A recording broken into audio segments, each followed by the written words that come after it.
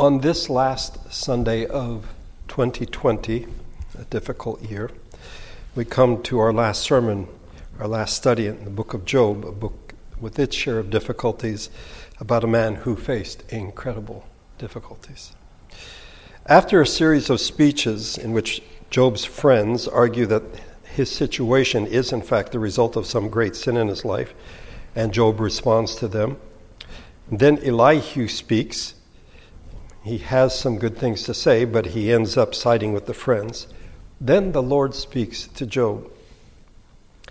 And after a less than enthusiastic response to this first speech, the Lord spoke again to Job. And as I've said before, it may be that I seem a bit harsh on Job. That in fact he had learned what he was supposed to from the first speech, that he is small before the bigness of God, that his knowledge is limited in time and scope. But the Lord begins the second speech as he did the first. Brace yourself like a man, I will question you, and you shall answer me.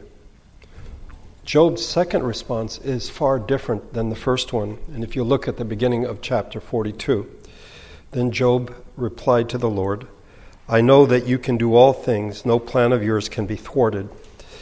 You ask, who is this that obscures my counsel without knowledge? Surely I spoke of things I did not understand, things too wonderful for me to know. You said, listen now, and I will speak. I will question you, and you shall answer me. My ears have heard of you, but now my eyes have seen you. Therefore I despise myself and repent in dust and ashes.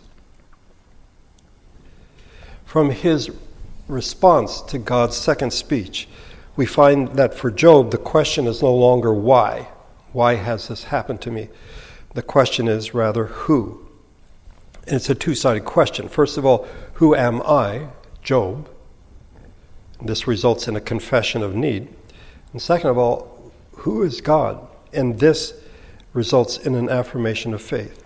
In his confession, Job repents, and in his affirmation, he believes.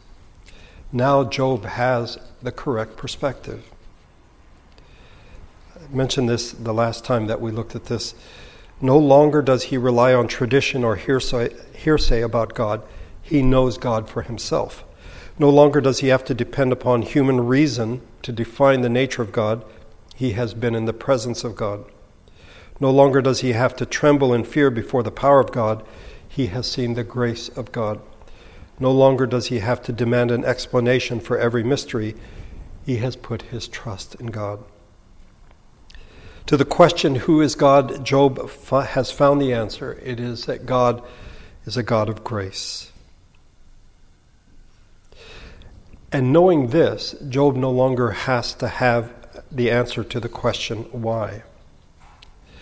Now we come to the epilogue, which we actually began to look at several Sundays ago. The epilogue marks the end of the poetic part of Job. If you look beginning in chapter 3 up to the first part here of chapter 42, it's all in verse.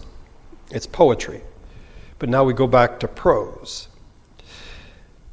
And if in fact you just read the prose part of Job, you'd read chapters 1 and 2, and then you'd skip to the last 10 verses of the book. And if you did this, you would get an almost complete picture of Job in his former state, how he endured incredible afflictions that were put on him, and then how God rewarded his faithful endurance. And you would have the message that, in fact, God may test us severely with sufferings that we cannot comprehend. We don't know why these things have happened, but that ultimately he will reward our patient, trusting endurance with blessings beyond what we can comprehend. This is a faulty picture. This is because you have skipped all of the dialogues between Job and his friends. And then finally, God speaks. As I mentioned before, there are those who are very unhappy with this last part of Job. Some would rather have it cut out and deleted. For some, it's too much like a fairy tale ending, and he lived happily ever after. For some, it seems to affirm the conventional idea that if you are pious and if you are patient, then in fact God will bless you beyond what you can comprehend. And if this is the case, then this would in fact vindicate what the friends said. the friends kept saying to Job, if you get right with God, God will bless you beyond all measure. Some would prefer that it ended with, I repent in dust and ashes. Because they would argue, there's something to it, that this is in fact truer to life as it is. It is a more realistic view of those who suffer patiently, or those who don't suffer patiently, those who are resentful against God, and then finally they come to a place of repentance. So again, people would just, let's cut out the last 10 verses of the book of Job, that somehow this was added later to make the story come out all nice. A nice bow, it all comes out with a very nice ending. But if in fact you cut out the epilogue, Job is left in dust and ashes. He has repented of his pride, that is good. He's repented of his wordiness, all that he has to say about God and against God. Some would suggest, in fact, that if we cut out the epilogue, we would have a picture that we are left to our own devices, that the tragedies of life, you got to grin and bear it, just got to hang on. But in fact, that is not the case. Philip Yancey, in a book called Where is God When It Hurts, wrote, he has been there from the beginning. He has watched us reflect his image. He has used pain, even in its grossest forms, to teach us. He has let us cry out and echo Job. He has allied himself with the poor and the suffering. He has promised supernatural strength to nourish our spirit. He has joined us, heard and bled and cried and suffered. He has dignified for all time those who suffer. He is with us now. He is waiting. Where, O death, is your victory? Where, O death, is your sting? I would argue that the book of Job should not end at verse number 6. We do, in fact, need the epilogue. We'll look at it today. Having spoken to Job, God now turns and speaks to the friends. Look, if you would, at verses 7, 8, and 9. After the Lord had said these things to Job, he said to Eliphaz the Temanite, I am angry with you and your two friends, because you have not spoken of me what is right, as my servant Job has. So now take 7 bulls and 7 rams, and go to my servant Job, and sacrifice a burnt offering for yourselves. My servant Job will pray for you, and I will accept his prayer, and not deal with you according to your folly. You have not spoken of me what is right, as my servant Job has. So Eliphaz the Temanite, Bildad the Shuhite, and Zophar the Naamathite did what the Lord told them, and the Lord accepted Job's prayer. After speaking words of grace to Job, the Lord speaks to Eliphaz. And we think he addresses Eliphaz because Eliphaz is the first one to speak. He may have been the oldest of the 3 friends. And God says, I am angry with you and your 2 friends. And what is the cause? Because you have not spoken of me what is right, as my servant Job has. The 3 friends were guilty of misrepresenting God. They dishonored God in their arguments against Job. And they are condemned for justifying God's name, or in God's name, his ways to men. And in the process, they condemn his servant Job. If we do not have the epilogue, we might wrongly conclude that what the friends said was right. That all the things they said were correct, and that Job was guilty of some great sin. And we are told that he repents in dust and ashes, so he must be repenting of all those terrible things his friends accused him of. The friends are wrong. We need to know this, and we find this in the epilogue. They are wrong because they limited God in how he could respond. If you do something bad, God must punish you. And if you do something good, God must reward you. In other words, God is bound by the moral order rather than God being the source of the moral order. But beyond this, and we saw this in our study, They failed to see God as the God of all grace.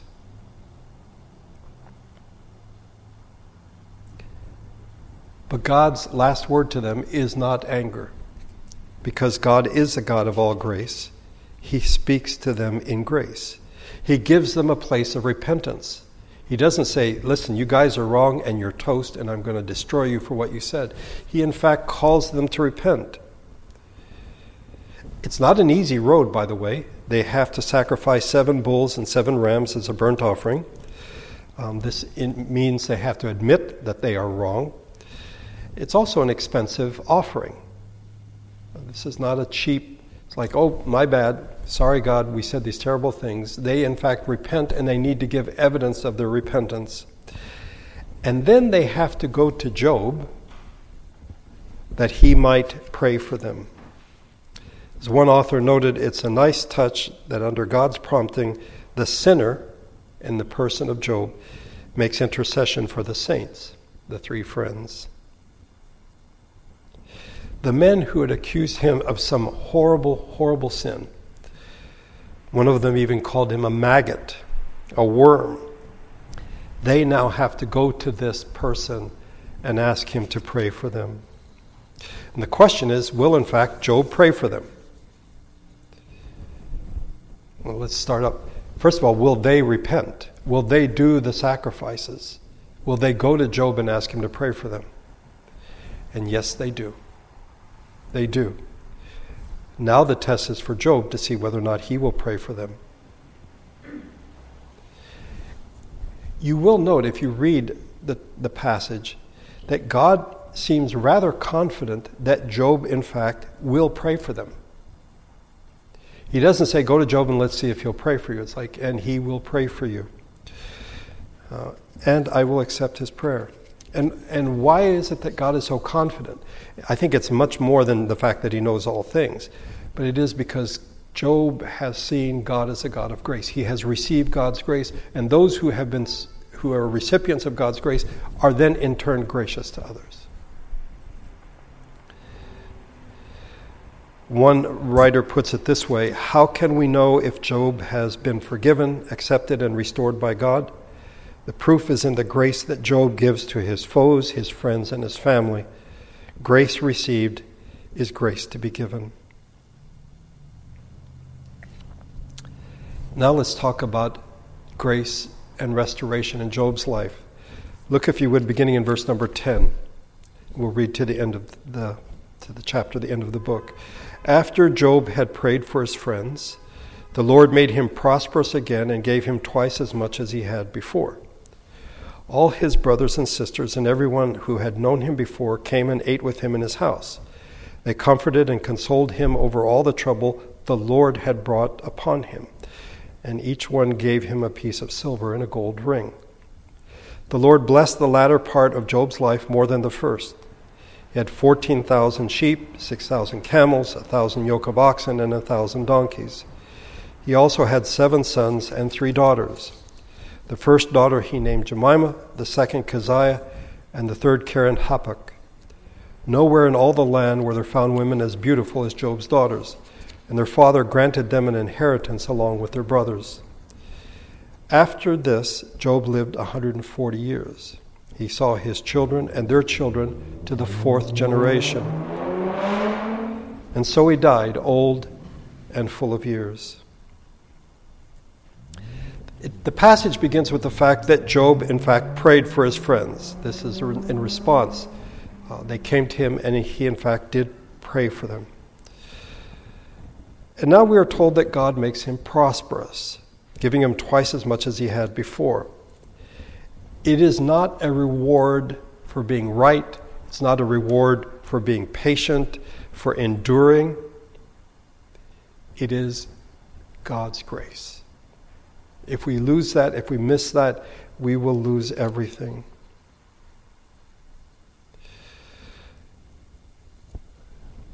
We should not read these verses and think that if one is faithful to God, it will pay off in the end, that God will bless you more than you can imagine, because that view is wrong.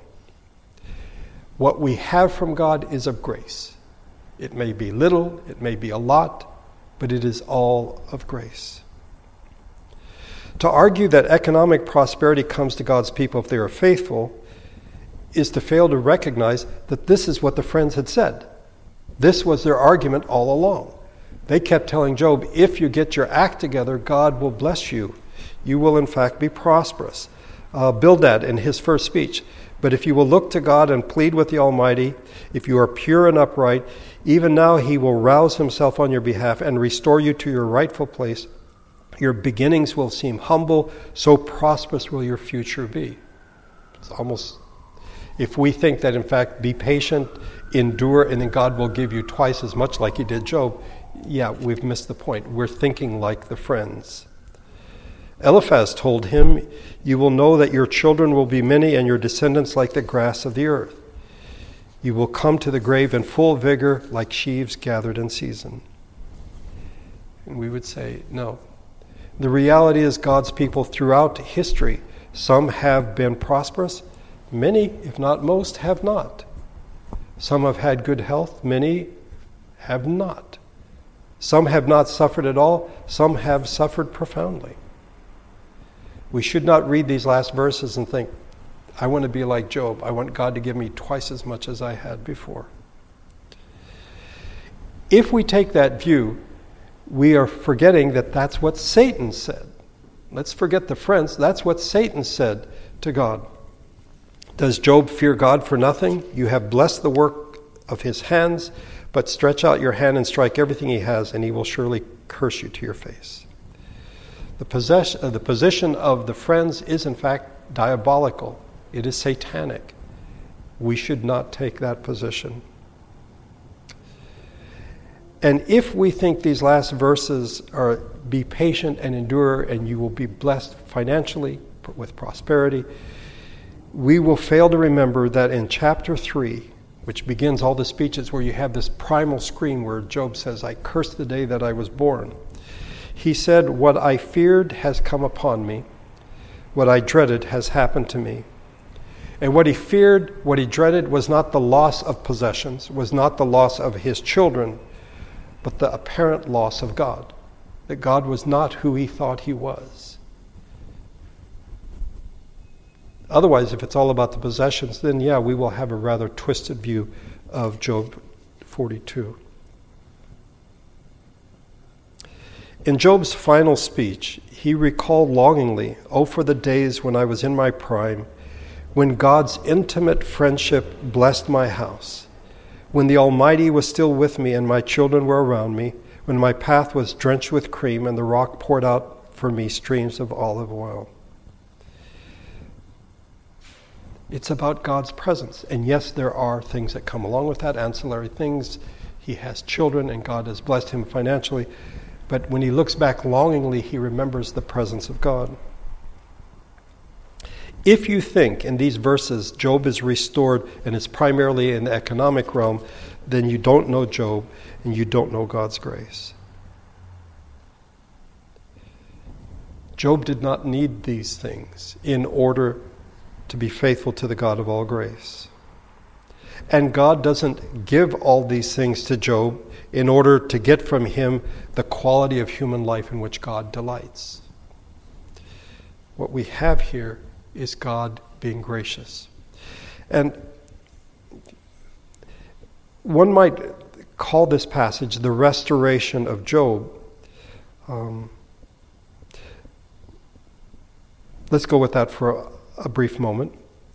Let's make sure that it's not the rewarding of Job. You hung on good and so you get a reward. But I'm not sure about the restoration part. Let's go back to that. Because I think what we find here is a restoring of what he had lost. But he is still the child of God. He has a relationship with God. Job doesn't need these things. They are things to make him better, to make him a recipient of God's grace. He has already received God's grace. He says, I have seen you. I had heard of you before, and now I have seen you. You're the God of all grace. With grace comes reconciliation. In verse number 11, all his brothers and sisters and everyone who had known him before came and ate with him in his house. They comforted and consoled him over all the trouble the Lord had brought upon him, and each one gave him a piece of silver and a gold ring. Grace brings with it reconciliation to our fellow human beings. My first reaction in reading this is, where have you people been? I mean, the three friends travel great distances to come and see him. And for 7 days and 7 nights, they are silent. Okay. Where are his family? Where are his brothers and sisters?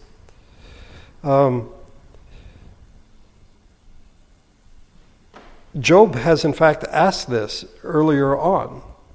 It's like, where are my brothers? Why haven't they helped me out here? The comfort and consoling of Job after the fact, when everything is back in order, almost seems hypocritical. Yeah, let's go over to Job's and hang out. Let's eat, because now God's blessed him. And oh yeah, we'll give you a piece of silver and a gold ring. Well, a man who has been blessed by God with prosperity, financial prosperity, economic prosperity, does not need your silver or your gold. I mentioned earlier, in chapter 6, Job said, "A despairing man should have the devotion of his friends, even though he forsakes the fear of the Almighty. But my brothers are as undependable as intermittent streams." They hadn't been around while he was going through all this. And then in chapter 19, "He has alienated my brothers from me. My acquaintances are completely estranged from me. My kinsmen have gone away. My friends have forgotten me. All my intimate friends detest me. Those I love have turned against me." And then in chapter 30, "They detest me and keep their distance. They do not hesitate to spit in my face." And now you guys show up? Zophar had said that this would happen, that if in fact he repented and got his act together, that in fact many will court your favor. Well, the point is not about Job's being restored, okay? The question is, will Job be gracious? God has been gracious to Job. Will he now be gracious to his siblings, his family, who deserted him in difficult times? His friends who had abandoned him in his misery. Some have even added to his misery, spitting in his face. Now they show up.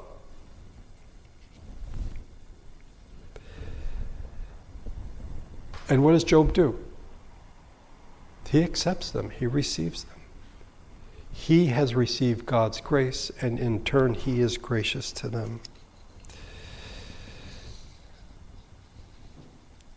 I mean, really, would you let them in the front door? I mean, would you let them in the house? Would you take the silver and the gold rings and throw it in their faces? Job does none of these things. Grace holds no grudges. I think that's one reason why we're not always keen on grace. We like holding grudges. We like to nurture them and feed them. Not Job. Job has received God's grace. When God spoke to Job, he did not remind him of his anger, for which he could have struck him dead, or the accusations that Job made against God, which came very, very close to blasphemy. In the same way, Job has done this with his family. He doesn't recall to them all the things that they had done against him, how they had abandoned him. He is gracious to his family as God has been gracious to him. One writer put it this way: as God accepted him after he turned against God, Job can now accept others who do not deserve acceptance from him. This is grace, and it is amazing. And then there's grace and his family. After the loss of the presence of God, so it seemed, the loss Job seemed to feel the most is the loss of his 10 children. 7 sons, 3 daughters. These are children whom he loved dearly. You may remember that he prayed for them, that whenever they would have a party in one of the brothers' houses, the next morning Job would offer a sacrifice because he said, I don't know, maybe my kids sin in some terrible way, and I want them to be protected from God's wrath. He says, perhaps my children have sinned against God in their heart. And he did this, and we're told this was his regular custom. This wasn't a one-shot thing. He always did this. Now we are told he has 10 more children, 7 sons and 3 daughters. And the 3 daughters are discussed in some detail. None for the sons, interestingly enough. We're told 3 things about them. First of all, their names. Jemima, which means turtle dove. Keziah, which means cinnamon. It's a spice. And then Karen Hapuk is eyeshadow. By the way, some of you may remember back in the day we used to have a little girl in this church named Keziah. Anto and Roberta named their firstborn Keziah. So we're told their names. We're not told the names of the sons. We are told about their beauty, that there was no one as beautiful as the daughters of Job, and their inheritance. In the ancient world, which was a patriarchal by nature, daughters usually did not get any inheritance unless there were no sons. We see this in Numbers chapter 27. Why does Job break with tradition? The tradition is, Job, you give your stuff to your sons and not the daughters. Why does he break with tradition? Is it because they're beautiful? No. It is because of grace. As God has been gracious to Job, he is now gracious to his daughters. One writer puts it this way: in a patriarchal age, grace gives to women. In an adult culture, grace gives to children. In an affluent society, grace gives to the poor. In a macho world, grace gives to the weak. In a Jewish world, grace gives to the Gentiles. In a Christian community, grace gives to the sinner. The question has been raised. If you compare the catalog of possessions that we have here versus what we find in chapter 1, we find that Job's possessions have been doubled. He had 7,000 sheep, now he's got 14,000. He had 3,000 camels, now he has 6,000. 500 yoke of oxen, now he has 1,000. 500 donkeys, now he has 1,000. But at the beginning he had 10 children. And here at the end it's 10 again, it's not 20. And why is this? Well, first of all, let's deal with the obvious. Children are not possessions, okay? And they should not be thought of as such, as things to be replaced. A wondrous possibility is this. Job has recognized that he has not actually lost the first 10, that he would one day see them again. So when he starts out with 10, and then when he gets 10 more, in reality, at the end of time, he will have 20. He will have twice as many as he did before. And this is the grace of God. Now we come to the end. And we need to recognize that it is not only the Lord who blessed Job, but if you look at verse number 11, it is the Lord who brought all this on Job. And Job's always clear about that fact. We may not be. When we think of difficulties that come in people's lives, we may think, well, that's the evil one. That's Satan. It's diabolical. Job is very clear, and we should be as well, that it is the Lord who brought this upon him. Ken Myers, in one of the earlier volumes, said that for over a century now, we have lived in a world of rationalization, bureaucracy, and technique, with no room for mystery or miracles or grace. It is in this context that we've studied the book of Job. And what we've learned, there's certain things we have not learned. We've learned who God is.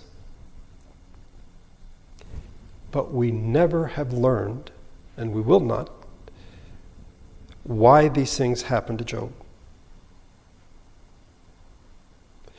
In a book in which his friends, quote unquote, have rationalized and reduced Job's tragedy to some formula, instead we encounter mystery. We just don't know why God allowed this to happen. We see the miraculous. God restores Job. And we see grace. Three things that our culture, I think, has turned its back on. This is what the book of Job is about. There are those who see the Christian life as becoming a process of searching for a message from God, interpreting and decoding signs or signals that God is sending us, or reading our internal or external world for evidences regarding what God wants for us in the future. But isn't this what Job was wanting? Isn't this why he was crying out? He wanted God to explain to him what was going on. Job's friends said, we know the answer. We can decode. We can interpret. We know why all these terrible things have happened. It's because you're a wretch. You're a maggot. You're a worm. And when God speaks, God gives no explanation. He does not explain to Job why these things have happened. What he does is he reveals himself as a God of grace. Some things to keep in mind or to remember about the book of Job. What we learn from it. First of all, there is more going on than we will ever know. We have Satan being in the presence of God. Job's never told that. Okay? There are things going on that we do not know about. And all these millennia later, we still don't know why God did these things to Job. We might think that we might have special insight. After all, we're all these centuries, these millennia later, we've finally figured it out. And the reality is, we don't. We know about the conversation between God and the accuser, in which God pointed out his servant Job, someone in whom he delighted. And then God lets Satan do to Job what he will. We know this, but we don't know why. We don't know the why of it. We may know more than Job did, but we still don't know as much as we think we do. We need to be very careful that we would say, oh, this is why this happened in my life or in the life of someone else. I know why this happened. We may see a part of it. I don't want to just sort of dismiss it out of hand, but we don't see the whole of it. We learn that from the book of Job. The second thing, and perhaps the most important thing, so I've gone through this now twice, the most important thing to Job was the presence of God. Losing that was what he feared more than anything else. This is why we have chapter 3, the primal screen. And this is why his restoration in chapter 42 is not about things. It is about a restoration and a deepening of his relationship to God. The third thing is, we always ask why when we should be asking who. Who am I and who is God? God never answered the question, why did you let this happen to me? Why did you do this to me? Instead, in God's two speeches, he reveals who he is. He is the God of all grace. This is something we need to remember from the book of Job. And lastly, the encounter between God and Job results in Job being gracious to his friends who had said these horrible things about him, to his brothers and sisters who had abandoned him and now show up when everything is hunky-dory. He is gracious to them. And he is gracious to his children. That's why the 3 daughters are mentioned. He gives them an inheritance. A man who has been shown grace is in fact gracious to others. He gives them an inheritance not because they are beautiful, not because he's become sentimental in his old age. It is because of grace. And then we come to the last 2 verses of the book of Job. At the end of Ecclesiastes, the teacher writes, "Here is the conclusion of the matter." Job's book doesn't end so neatly, in part because it takes a different approach to the question of wisdom. But I would say that the book of Job ends as powerfully as the book of Ecclesiastes does. If you would, look at verses 16 and 17. After this, Job lived 140 years. He saw his children and their children to the fourth generation, and so he died old and full of years. By the way, this expression, old and full of years, is an epitaph that is used of Abraham, Isaac, and David. Some might say, well, this is a terrible way to end the book, because he dies. Shouldn't it just been that he got to see his children to the fourth, and their children to the fourth generation, and then, period, end of story? If we were in charge of the universe, Job would not have died. But as we've seen in this series, if we were in charge of the universe, there would be no grace. Everything would be just exactly right. But in fact, there is grace. If somehow we could all go back in time and be with Job on his deathbed before he died, and we would have said, "Job, what's up? What do you think about this? Are you content with this?" I think he would have said yes. Because it's not about possessions. It's not about children. It's not even about our lives. It is about God. God's presence. We don't know what Job knew about the afterlife, but I think he knew that to leave this life, as Paul would say, to be absent from the body is to be present with the Lord. And at the end, I don't think Job would have said, "Boy, this is not the way I wanted this story to end." No, it's the way all our stories will end until Jesus comes back. We will all one day die. The issue is not, what do I have? It's not my family, as dear as they are. It's not about my life, as much as we cling to it. It is about the presence of God. And at the end of the book of Job, we have a man who is content.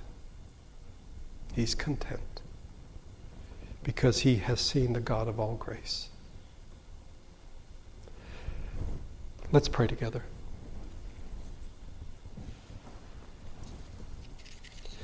Our Father, we give thanks for Job, for the lessons we can learn from his life. But we confess that oftentimes we misread these lessons. We focus on the wrong things. I thank you for the clarity of Job's thinking, that he came to see you for who you are. And the thing most precious to him was your presence. Not his life. He suffered so much early on. It's not his family, his children whom he loved dearly. It's not his possessions. It was you. It was you. The most precious thing to him, your presence.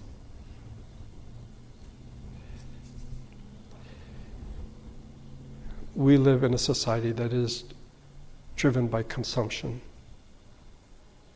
and sentimentality. It's all about us, what we can buy and consume, about the superficial relationships, or perhaps even deeper relationships we can have. And somehow you are absent from the picture.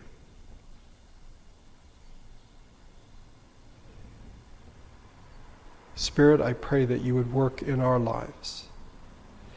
Draw us to yourself to see what is truly important. The grace that has been shown in the coming of Jesus into the world has been shown to us in a tremendous way.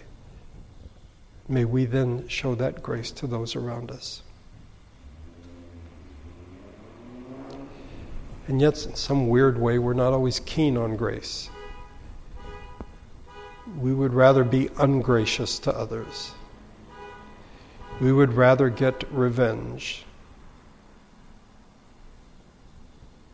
I thank you for Job's example, how gracious he was to his friends who had said horrible things about him, to his family who had abandoned him. And then when you gave him 10 children, 3 daughters, he is gracious to them as well.